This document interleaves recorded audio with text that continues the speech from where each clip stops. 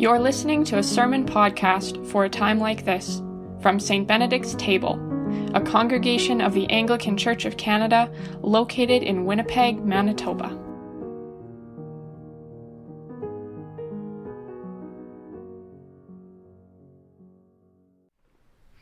May the words of my mouth and the meditations of all our hearts be acceptable and pleasing in your sight, O God, for you are our rock and our Redeemer.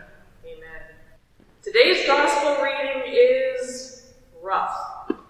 I'm not going to preach on it, but it doesn't seem right to just read those words in our service and then ignore them. When the sermon text goes up on the website tomorrow, it'll include a link to a helpful commentary on the passage that points out that it is neither necessary nor always helpful to assume that any time a gospel story includes a king, that the king is God. Sometimes an earthly king is just an earthly king.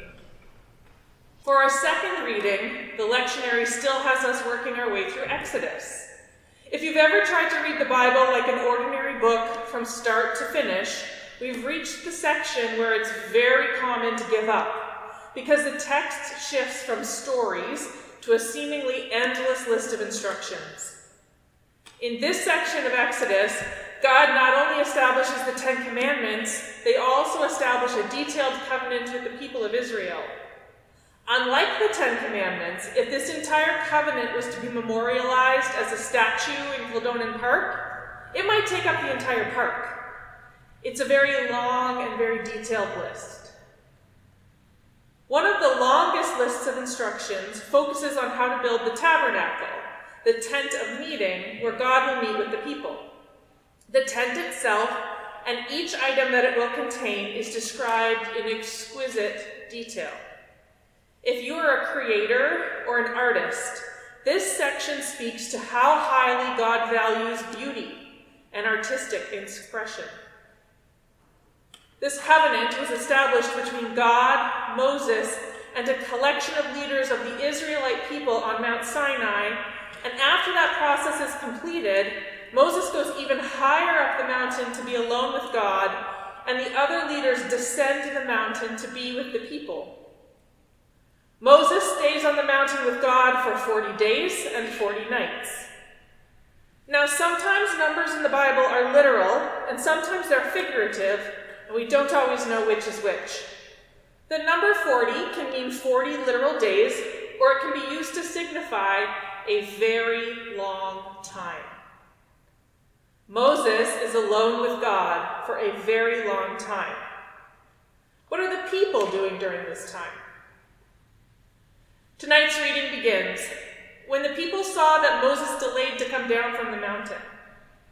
Now, in Everett Fox's translation, he notes that the Hebrew verb translated here as delayed has the connotation of causing shame or embarrassment.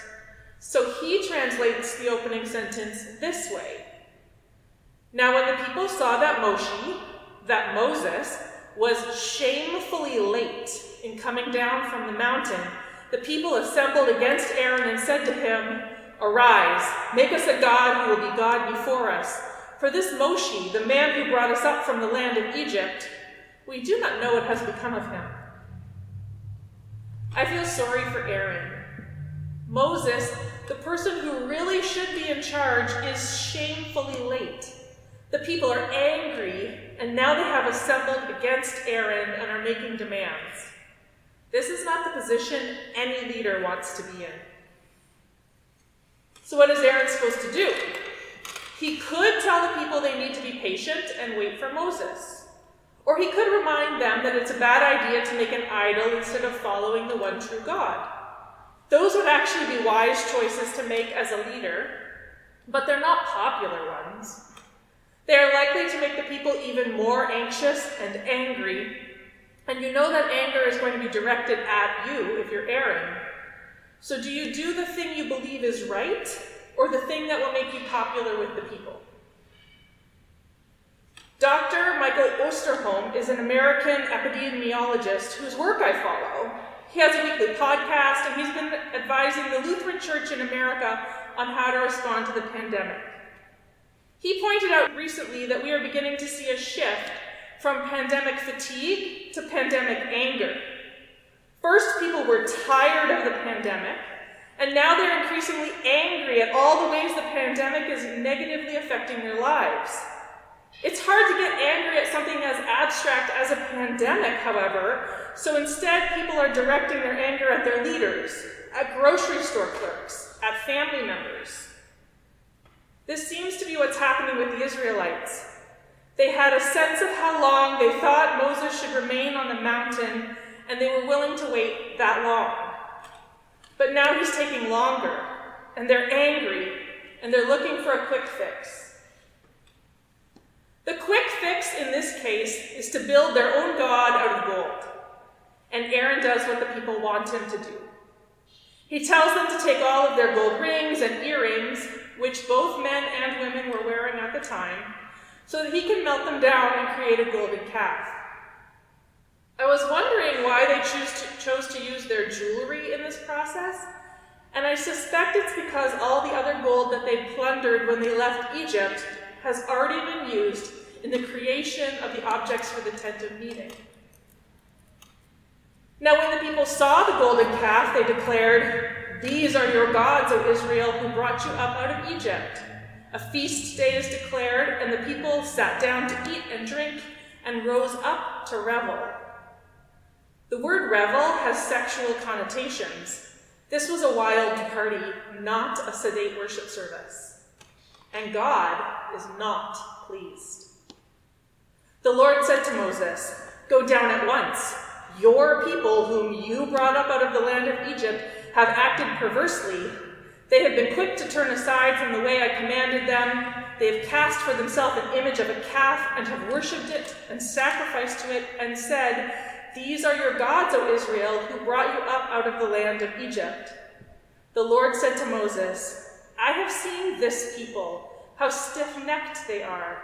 Now let me alone so that my wrath may burn hot against them and I may consume them, and of you I will make a great nation.'"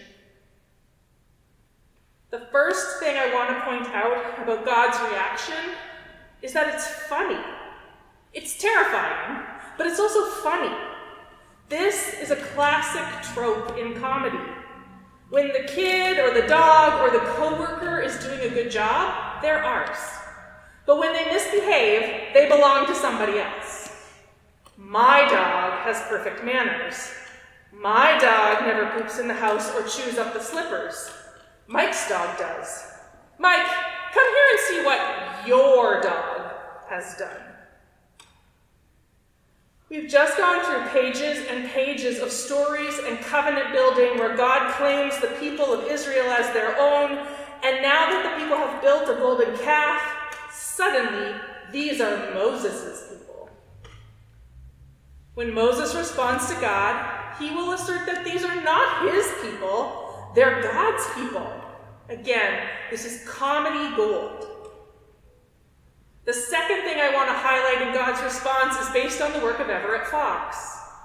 Fox notes that the language of the original text implies that God is baiting Moses here. God wants Moses to argue with and defend the people. Argue with him and defend the people. This also is implied by how quickly God seems to change their mind. This is a test, and Moses will pass. So once again, we see in Scripture that it's okay to argue with God. And more than that, it's something God wants us to do. This test is not simply, will Moses choose to defend the Israelites and argue with God? That would be tough enough. But God adds a further temptation into the mix. But before we look at that, let me refresh your memory on the nature of Moses' relationship with the people of Israel at this time. It's not great. From the time Moses chose to leave his family and the life he had built for himself in Midian to free the people from enslavement and lead them to the promised land, we have seen story after story after story of Moses working hard, doing what he promised to do, only to receive harsh criticism and complaints from the people. There are so many of these stories that biblical scholars have created a category for them. They're called complaint narratives. I'm sure that more than once by this point, Moses has thought, well, if you don't like my leadership, fine, I quit. And here God is offering him an out. God is going to destroy the people, which means Moses won't have to lead them anymore. God will give Moses the very thing he wished for. But Moses digs deeper than those very real, but ultimately surface-type feelings that emerge when you feel unappreciated, to a deeper place where his love for the people resides, and he argues passionately on their behalf, which is amazing in and of itself, but I haven't even mentioned the additional temptation that God has placed before Moses. God says, "Now let me alone, so that my wrath may burn hot against them, and I may consume them. And of you I will make a great nation." Moses will no longer be the leader of a stiff-necked people. Moses will be the patriarch of a great nation blessed by God. That had to be tempting. But instead of taking the bait, Moses defends the people and argues with God, explicitly reminding them of the covenant with Abraham, and God changes their mind. I wonder if Moses, as he's walking down the mountain from this encounter, thought, wow, I had no idea until God threatened them how much I actually care for these people. I didn't know how much I loved them until I said it out loud. If you read ahead, you'll see that the people will be punished for creating the golden calf. It's a dark and difficult story, but they will not be wiped from the face of the earth, and Moses will continue to lead them. When I was a kid, I asked my grandmother why we, as Mennonites, didn't wear gold crosses around our necks like some of our friends from other denominations did. She explained if it took a piece of jewelry to identify ourselves as Christians, then we were doing something wrong. Our faith should be obvious from the way we live our lives. She may even have pointed to this story to show that it's wrong to create idols, or reminded me that we also kept our worship spaces free of imagery so that we would not fall into sin and could focus solely on God, but I don't actually remember her saying any of that. Her explanation made sense, and I lived most of my life following that advice. But now, I think it's fascinating that the story of the golden calf comes right after pages and pages of detailed descriptions of God's blueprints for how to create beautiful things to use in the worship of God in the tent of meeting. It seems to point to a middle way for thinking about the objects we create and use in worship. Idols? Bad. Don't make them, don't worship them. The use of beauty and beautiful things to help point us to God? Good. Do make them. Do use them. Do delight in the ways they help us connect with the God who created us and all the earth. This fall, we have a group of people who are meeting regularly both to study a book together, but also to explore the idea that God is everywhere and can be found everywhere if we only pay attention. That book is An Altar in the World by Barbara Brown Taylor. This week, I've been thinking about the idea of creating an altar in our homes, and I want to encourage you all to think about this too. I'm going to give you some examples, but this isn't a one-size-fits-all project. It's an invitation to think about your own unique space and your own unique needs.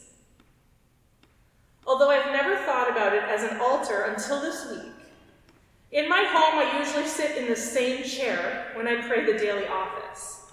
Next to that chair is a table that contains a candle, incense, prayer beads, and my handheld labyrinth. My Bible and prayer book are also within easy reach.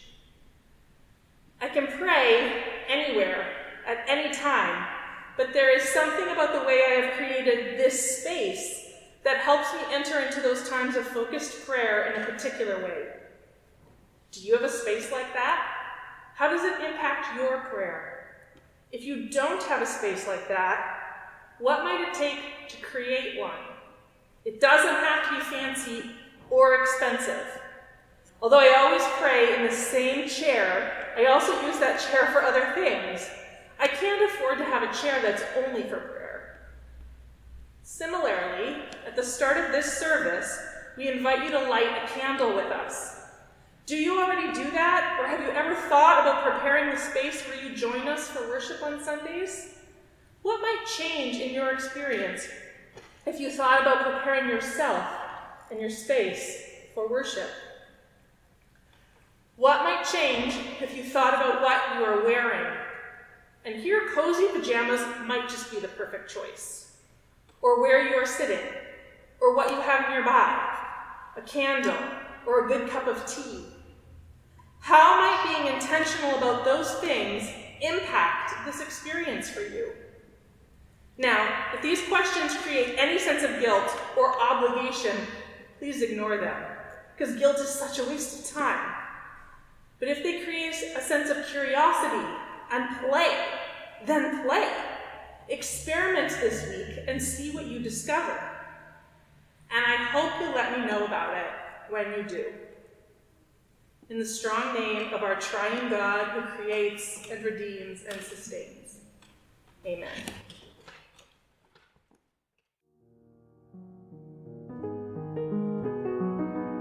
This has been a sermon podcast from St. Benedict's Table. For information on our church, including further resources during these days of the COVID-19 global pandemic, or to provide support for our online work, visit us online at stbenedictstable.ca. Thanks for listening.